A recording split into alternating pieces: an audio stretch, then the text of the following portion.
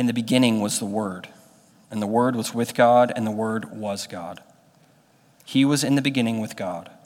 All things were made through him, and without him was not anything made that was made. In him was life, and the life was the light of men. The light shines in the darkness, and the darkness has not overcome it. There was a man sent from God whose name was John. He came as a witness to bear witness about the light, that all might believe through him. He was not the light, but came to bear witness about the light. The true light, which gives light to everyone, was coming into the world. He was in the world, and the world was made through him, yet the world did not know him. He came to his own, and his own people did not receive him. But to all who did receive him, who believed in his name, he gave the right to become children of God, who were born not of blood, nor of the will of the flesh, nor of the will of man, but of God. And the Word became flesh and dwelt among us. And we have seen his glory, glory as of the only Son from the Father, full of grace and truth. John bore witness about him and cried out, "This was he of whom I said, 'He who comes after me ranks before me, because he was before me.'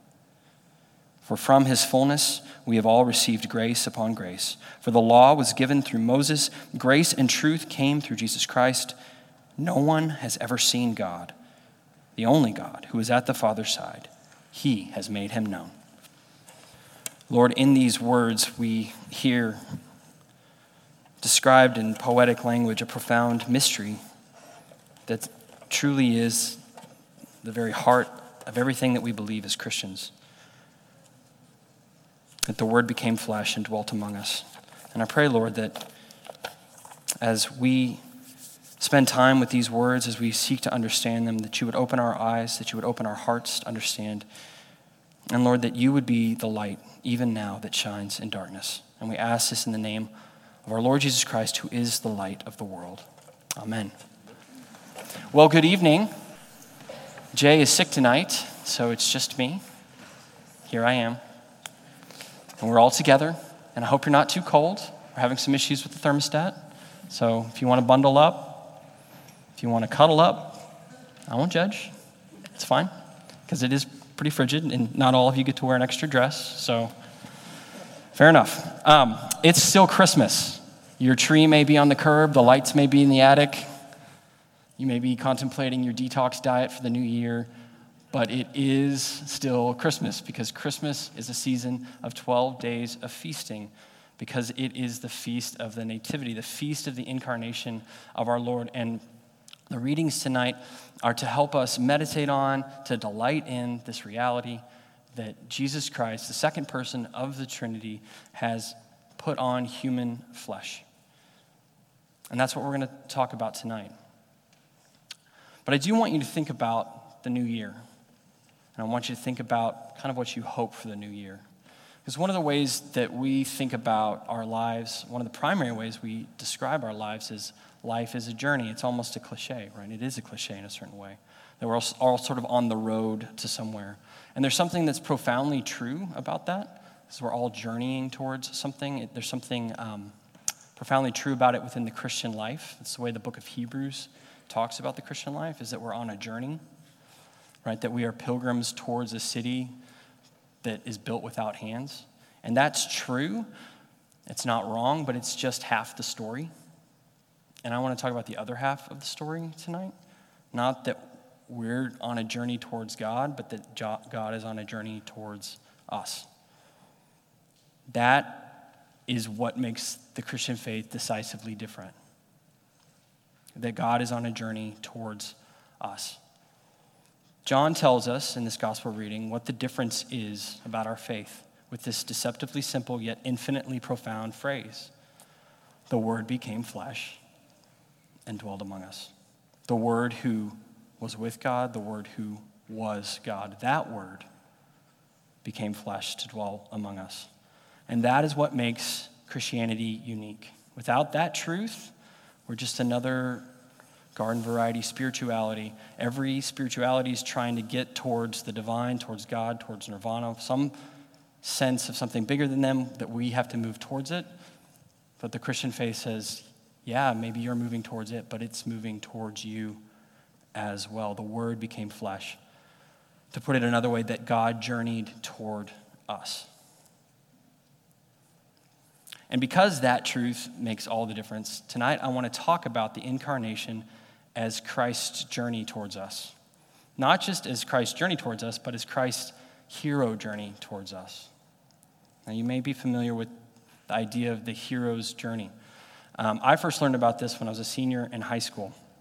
So I had this amazing high school English teacher, both as a junior and as a senior. But as a senior, we talked about the hero's quest, the hero's journey.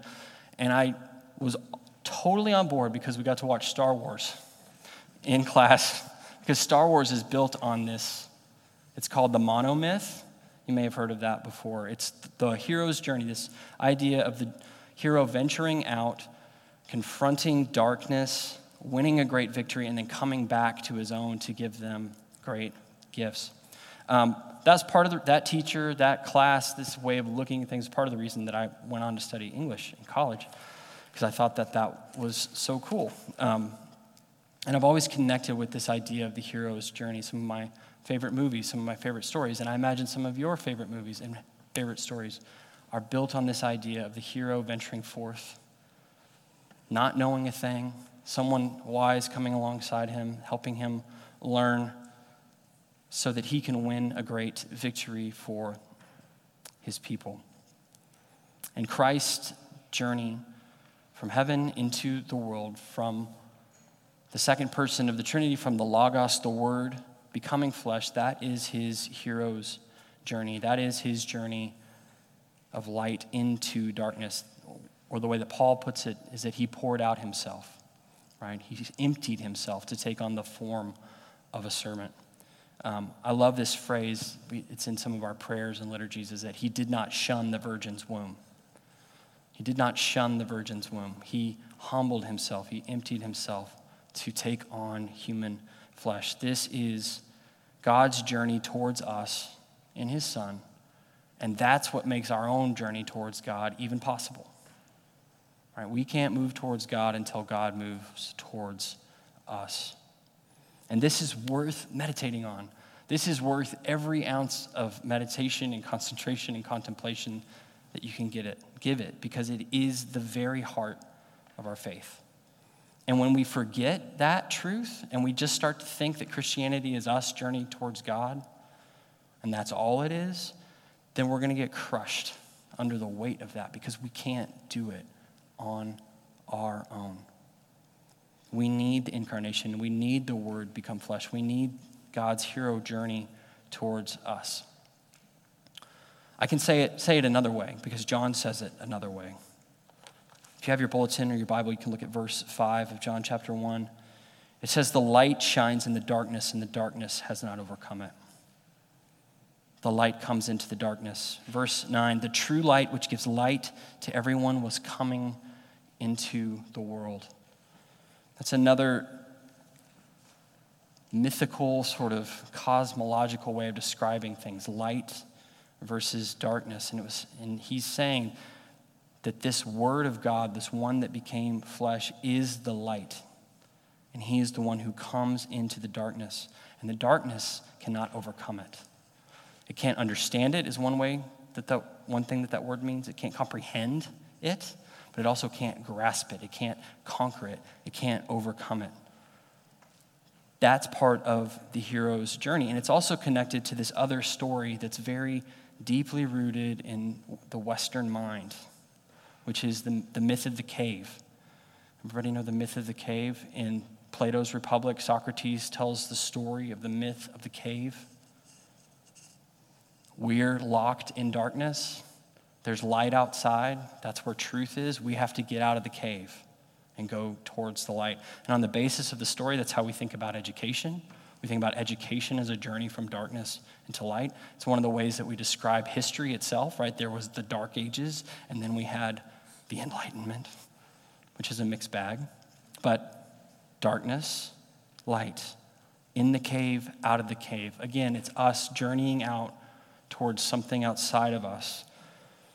But that's not what John says. That's not what the gospel says. That's not who Jesus is. Jesus is the light that shines in the darkness. Jesus is the one who joins us in the cave to lead us out. Not us digging our way out of darkness into light and God saying, let me see if you can make it. Let's see how you do.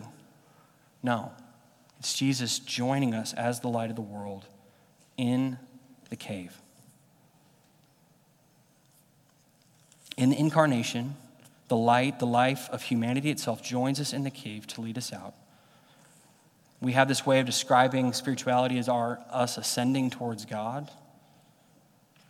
But Christianity says that's only true after God descends towards us. We ascend towards him. We can come out of the cave because he has joined us in the darkness of the cave. And the darkness of the cave is the tragedy of the human condition. One way that John says this in this passage is he says, John the Baptist, he was not the light. And if you say that John the Baptist is not the light, you're saying we're not the light either. We need the light. Look at verse 10, the tragedy. This is the tragedy of our place in the cave. He was in the world, and the world was made through him, yet the world did not know him. The light of the world comes into the world. The one who gives life to the world comes into the world. And we say no thanks, because we are in a darkened state. One theologian puts it this way: in the incarnation, God unites human nature to himself. What humankind could not do in its fallen condition, God has done in the incarnation, bringing the life of God and the life of humanity into perfect harmony. So there's the movement of light into darkness, and the movement of light into darkness is a movement of life into death. Or to put it even a third way, it's order coming into chaos. Because that's what the Logos is. It's the reasoned, logical reality of everything that holds everything together. The Logos, the Word, steps into our disorder in order to give us order. And so what we need is the light that gives life. His light was the light of men. We need that. We need the light that gives light to humanity. We need a kind of enlightenment, but we can't give it to ourselves. We can't get out of the cave ourselves. We can't make our own way to God. And one of the things that John tells us is even if we could, we couldn't see God anyway. Right? No one has seen God, but he has made him known. Now we can, in the face of Christ. It is light that gives life. It is light that brings rebirth. To all who did receive him, who believed in his name, he gave the right to become children of God. That is a new birth. As he goes on to say, who were born not of the blood, nor the will of the flesh, nor the will of man, but of God. To be born of God is to be born again into life, out of death into life, out of chaos into order, out of darkness into light. We can't see God on our own, but the Word made flesh has made him known. And now we can see God in the face of Christ. The Word became flesh and dwelt among us. We have seen his glory. Glory as light, as splendor. Glory as the only Son from the Father, full of grace and truth. And what does he give us? He gives us grace upon grace. Grace multiplying grace, compounding grace, never-ending waves of grace. Not a one-time thing, but on and into eternity, grace upon grace. That's what he gives us. And it says, no one has ever seen God, the only God, who this translation has, who is at the Father's side. It's really this idea he's in the bosom, the very chest of God, the very heart of God. The only God who is in the bosom of the Father. And here's the punchline. He has made him known. No one has seen God, but he has made him known. What does Jesus say throughout the Gospel of John? He says, if you've seen me, you've seen the Father. If you want to know what God looks like, you look at Jesus. If you want to know what light looks like, you look at Jesus. If you want to know what life looks like, you look at Jesus. He has made him known. And that is the heart of everything. The Word became flesh and dwelled among us to make God known to us so that we could then journey towards him. Because Jesus is leading the way. I was talking about this someone a couple months ago, this idea of the way being narrow. And I always thought about that in a very fearful way, in a very frightful way, that I was going to take the wrong step, that I was going to fall off the path, and that it was all on me. But this person reminded me that it's narrow because there's only one person who's gone the path, and that's Jesus. It's narrow because we're following him up the path. Not because we're carrying the weight of our own ascent to God, but because he is blazing the trail before us. As the book of Hebrews says, he is the pioneer. He's the one who's going into that place first, and he's leading us there. He is making God known to us. And so where we are in this passage is we're the ones like John the Baptist. We're like John the Baptist. We say, I'm not the light. It's not me. I'm not the light, but I know who is. I know the one who is the light. I know the one who gives life. I know the one who brings order. I'm not the light, but I know the one who is. And that's the mission of our faith, is to go and reflect the light into the world, not to go and be the light ourselves.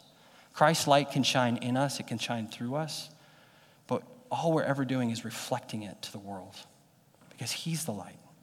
He's the sun, we're just the moon that's reflecting that light onto the world. And I think we can get up in our own heads about this. We can absorb bad teaching about this. We can think that it's just us clawing our way towards God, and he's there tapping his foot, seeing if we're going to make it. But if the incarnation is true, that can't be true. That cannot be the gospel, is that it is us climbing and clawing our way towards God.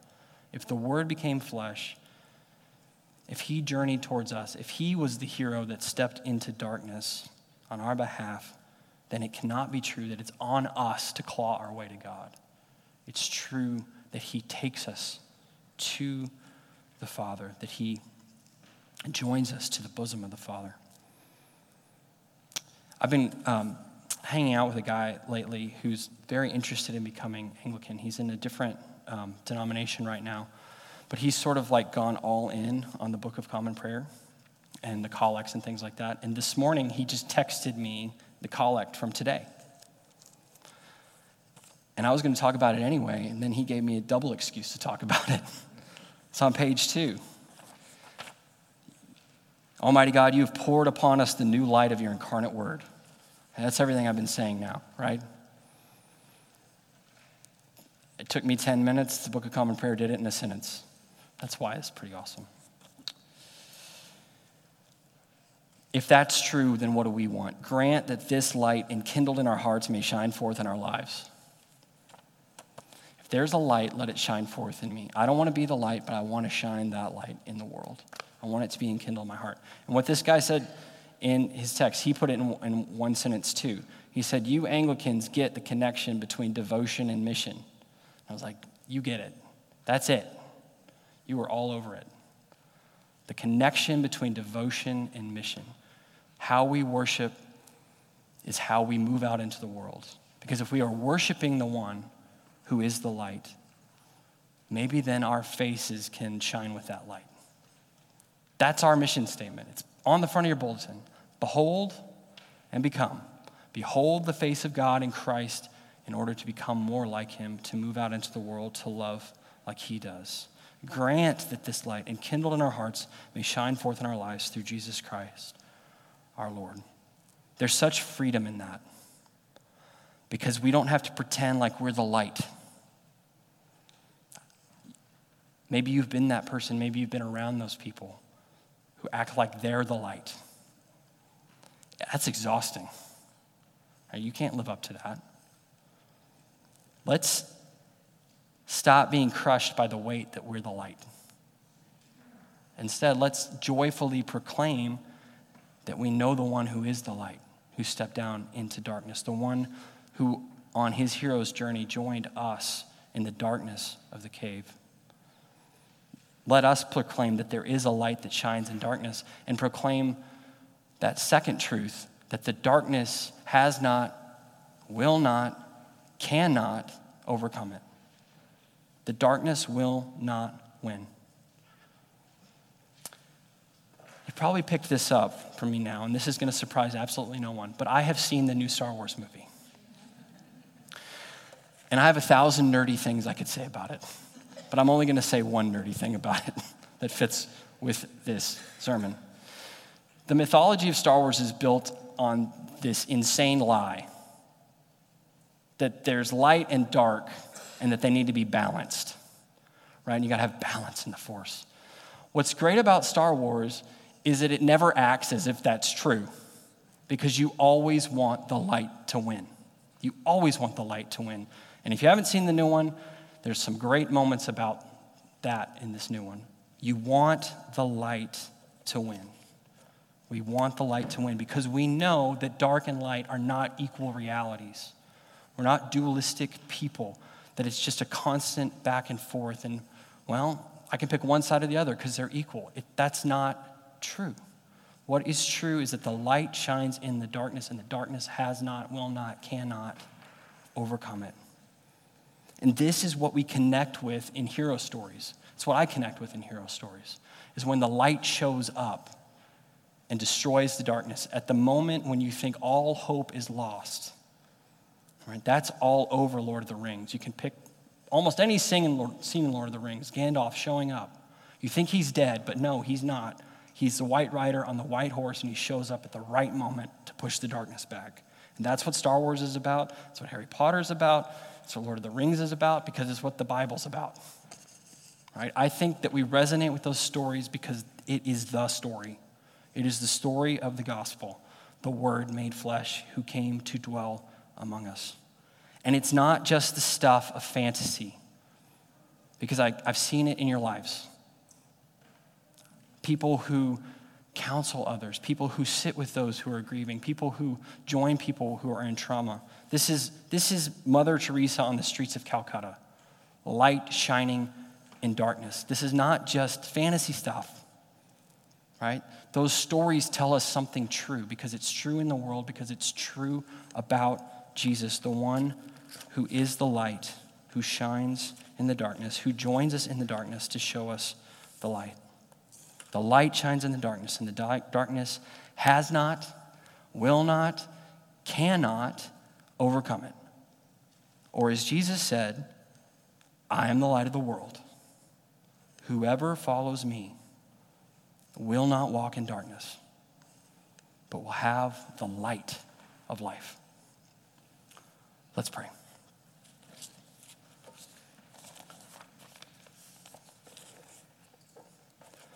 Lord God, this truth, it stirs me up. It stirs up my passion for you, my love for you. And I pray that it would do the same for all of us. Lord, that we would remember that you were the one that journeyed towards us, that you are the light that shines in darkness, that you are the Word that has become flesh and dwelled among us so that we might see your glory and so that we might see God. Help us to see you so that we might behold you, so that we might become more and more like you. And we ask this in the precious name of Jesus, who is the Word made flesh. Amen.